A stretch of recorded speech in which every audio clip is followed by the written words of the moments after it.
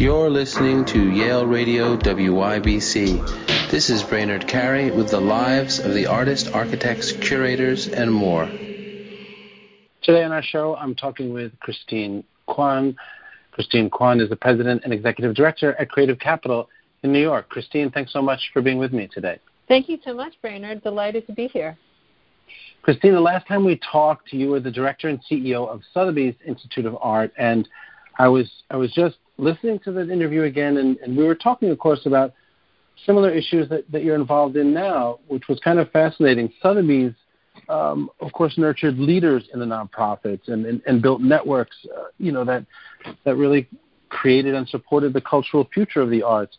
The one segment it didn't address directly was artists. While artists may have gone through Sotheby's to learn about the workings of the global art world, it didn't address that specifically, and it seems to me that your new role is moving into that kind of support just for artists understanding the global art market, art world.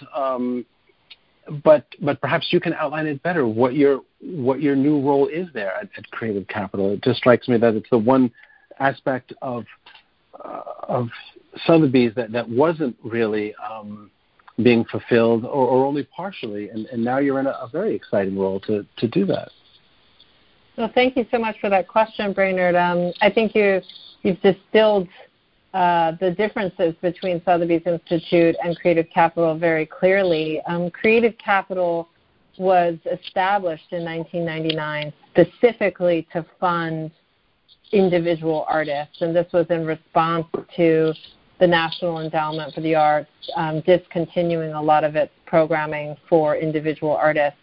And as a founding principle, Creative Capital really was intended to be a transformative grant maker, meaning not only are we providing funding, but we're also providing the scaffolding and infrastructure for professional development of artists. And so in that sense, Creative Capital is really designed to foster the sustainable careers of individual artists.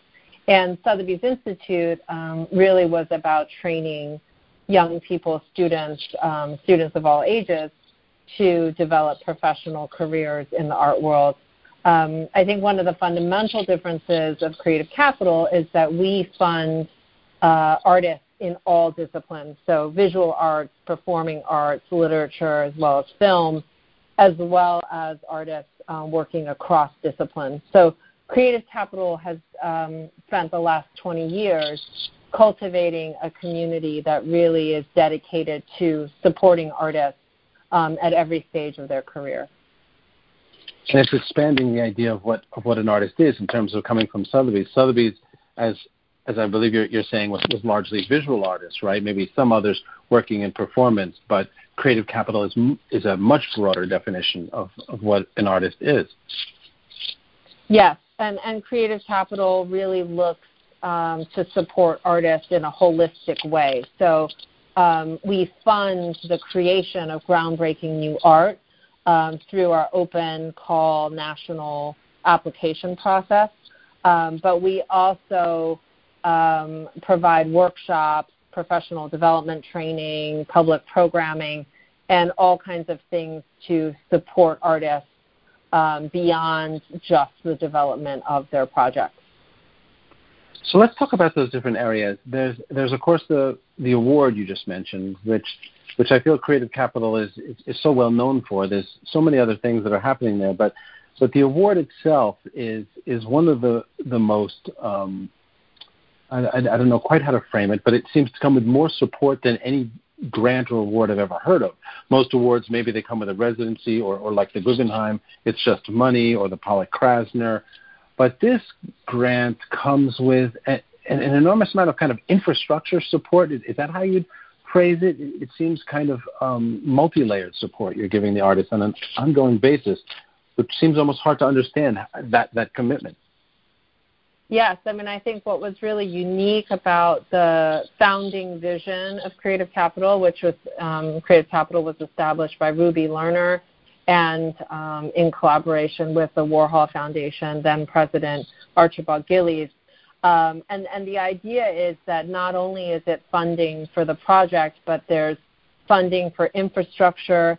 There is consultation and advisory support services. So if an artist needs tax guidance, financial planning, strategic planning, communications and marketing guidance, real estate advice, etc., that Creative Capital's award comes with it a suite of services to really help the artist not only successfully complete the project, but also to develop the artist's career so that there's a sustainable path forward for really blossoming and giving back to the community beyond just monetary support. And let's talk about how that support has grown. As you said, it's Creative Capital is more than 20 years at this and has given away over $50 million.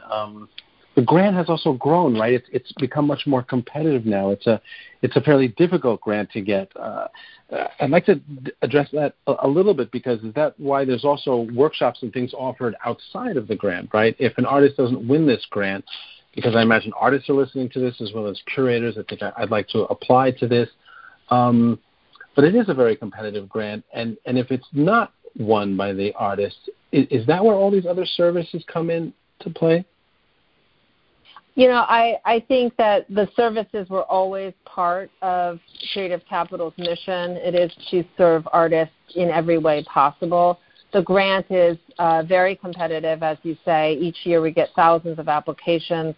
Prior to my joining this year, Creative Capital was awarding 35 grants of up to $50,000 per artist.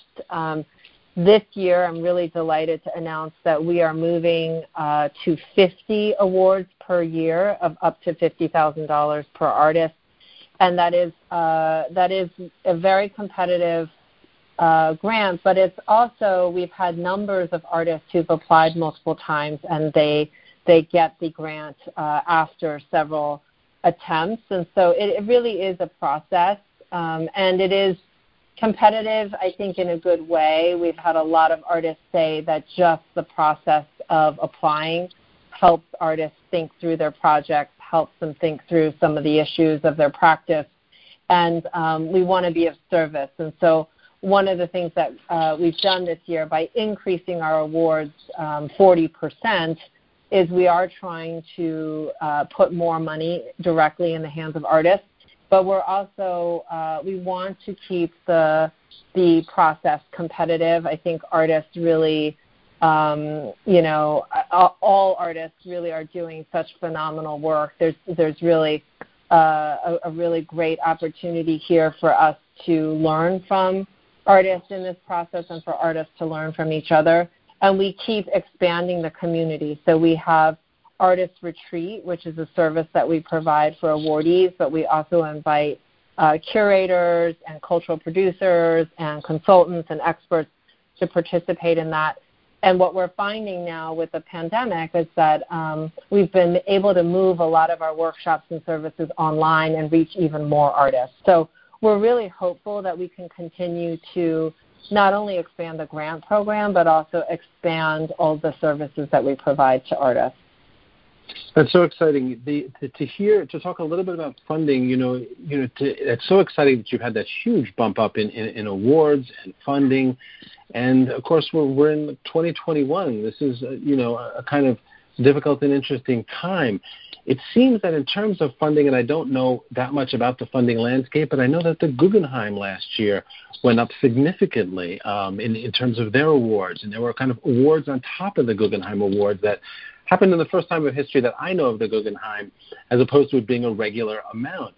Was the last year, is this about kind of endowments growing, or is the private sector more generous now? Why does it seem, and I may be just reading this incorrectly, but it seems to me that it's a rather, for certain parts of the arts community, Creative Capital growing like that, the Guggenheim Foundation, that gives out the fellowship, seems to be growing. What's happening there? What is that a sign of? Yeah, I mean, what we're seeing, and I think this is the landscape as a whole in philanthropy. I think a lot of organizations saw that their fundraising efforts and their grants actually increased during the pandemic. Creative Capital was really honored to participate with Artist Relief Coalition, which was a series of emergency grants for artist relief. There were a number of nonprofits that participated in that, and a lot of big foundations that donated funds for that. And I think what a lot of individuals as well as institutional donors are seeing is that there's a huge need for individual artists for funding right now. A lot of the performing arts venues were shuttered during the pandemic. Many of them, here we are in New York City, a lot of the theaters and concert halls and other kinds of venues are still closed, which really impacts individual artists. And I think donors also maybe did quite well in their investments during this past year and had the opportunity to be more generous. So we're extremely grateful and thankful to all of our donors who made possible the grants that we give out to individual artists, because we are seeing an increased need to support the arts, especially during this difficult time. And we're seeing that communities that have thriving artistic practices and cultural venues, those are the communities that are able to weather really difficult situations like we're seeing right now in this country. So, we're always advocating for more donations and more fundraising, and to have more money go to support individual artists. I think that's a really important and wonderful aspect of American philanthropy.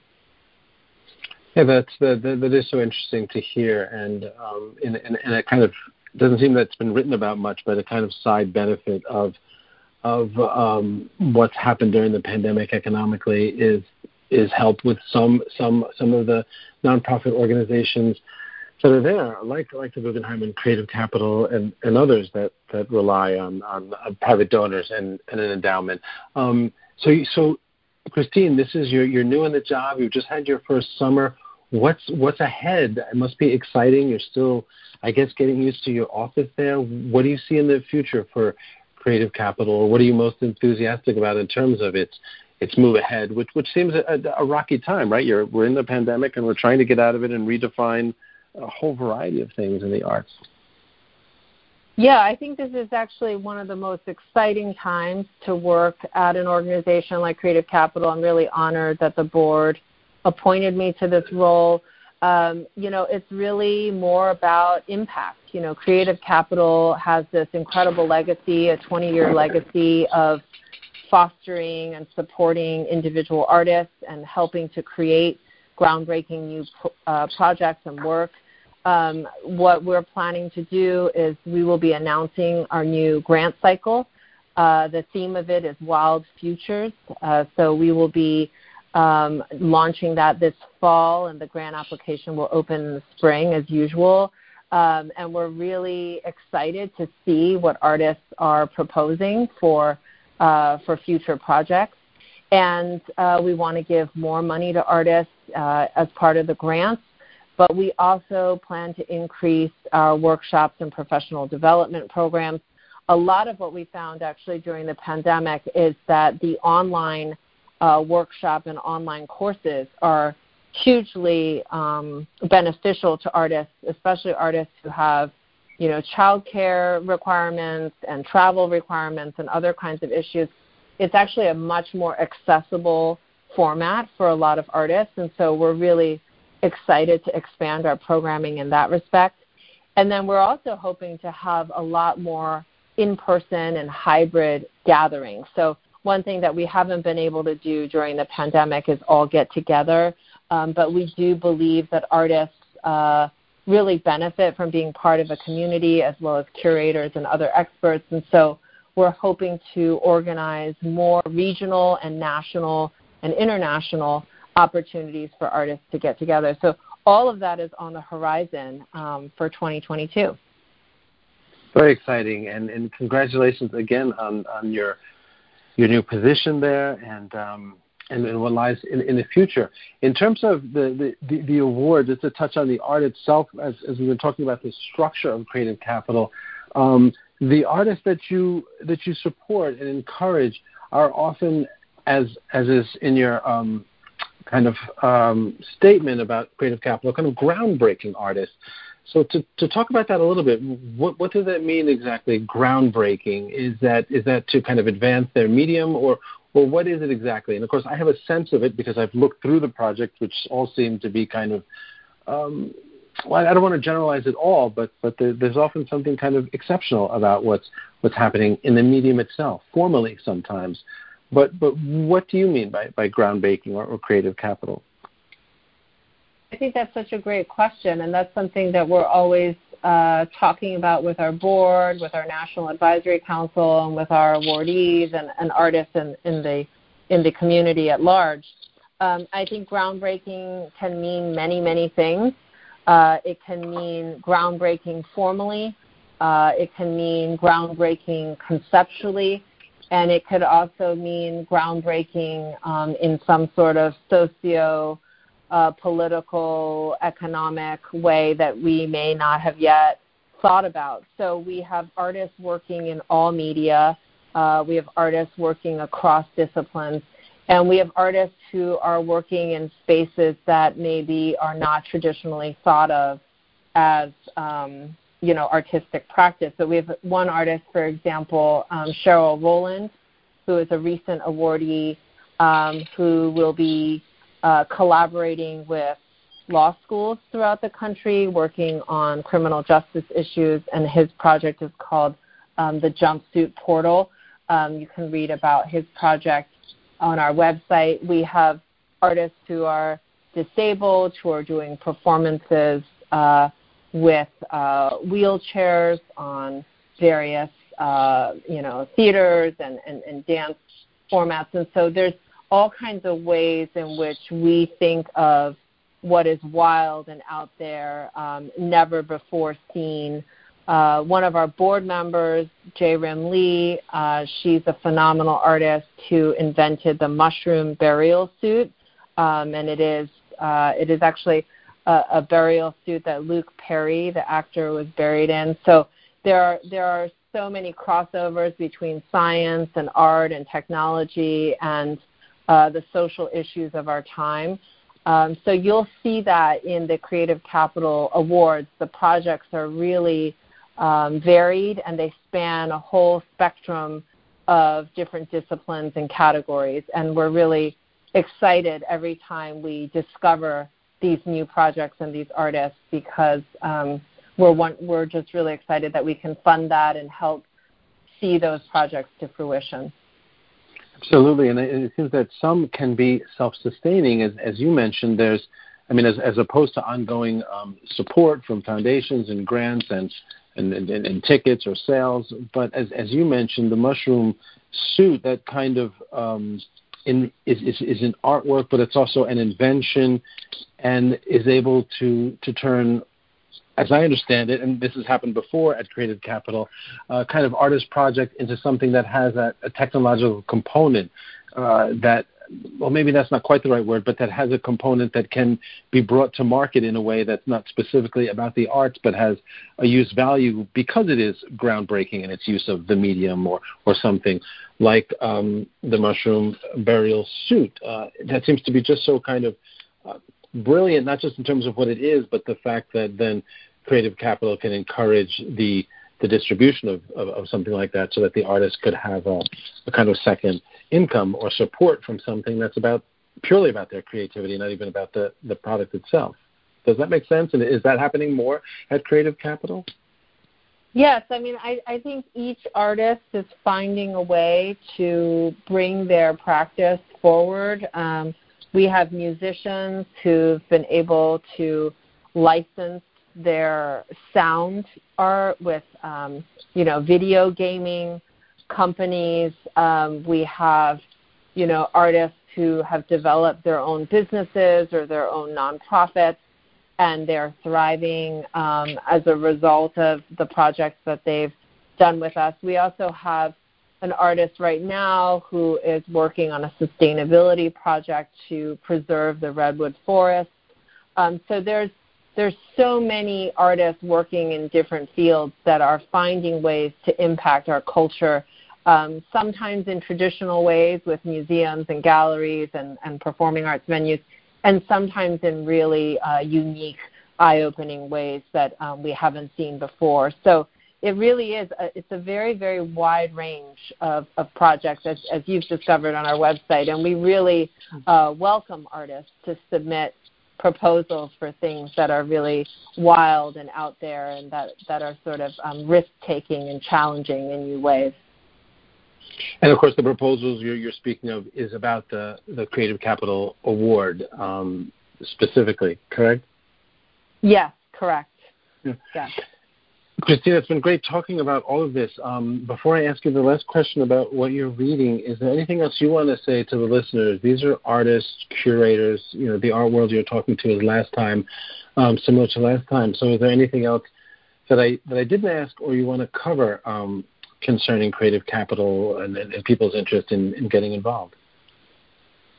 No, thank you so much for these questions. I just hope that artists will continue to check out our programs, to apply to our grant programs. We always welcome artists to apply. It is a free national open call process, and we're always excited to support artists. So if there are suggestions for ways in which we can improve or expand our services to artists, we always want to hear from artists. So thank you so much, Brainerd.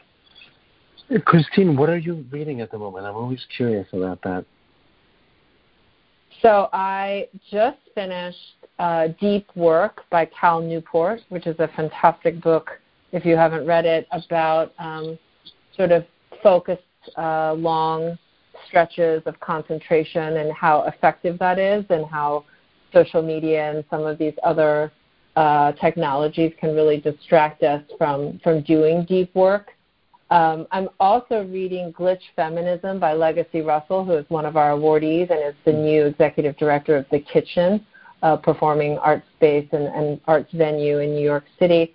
And then I also just finished The Last Kings of Shanghai by Jonathan Kaufman, which is a book about the history of Jewish businessmen at the sort of beginning of modern China, at the sort of beginning of the 20th century, and their influence in that period and how they helped modernize China. So that was a really fascinating read, especially now that, China is a regular appearance in our news. Right. Well, thank you for that, Christine, and thank you for all the work you're doing with Creative Capital. Congratulations on your new position, and thank you so much for taking the time to talk with me today. Thank you so much, Brainerd. You're listening to Yale Radio WYBC. This is Brainerd Carey with the lives of the artists, architects, curators, and more.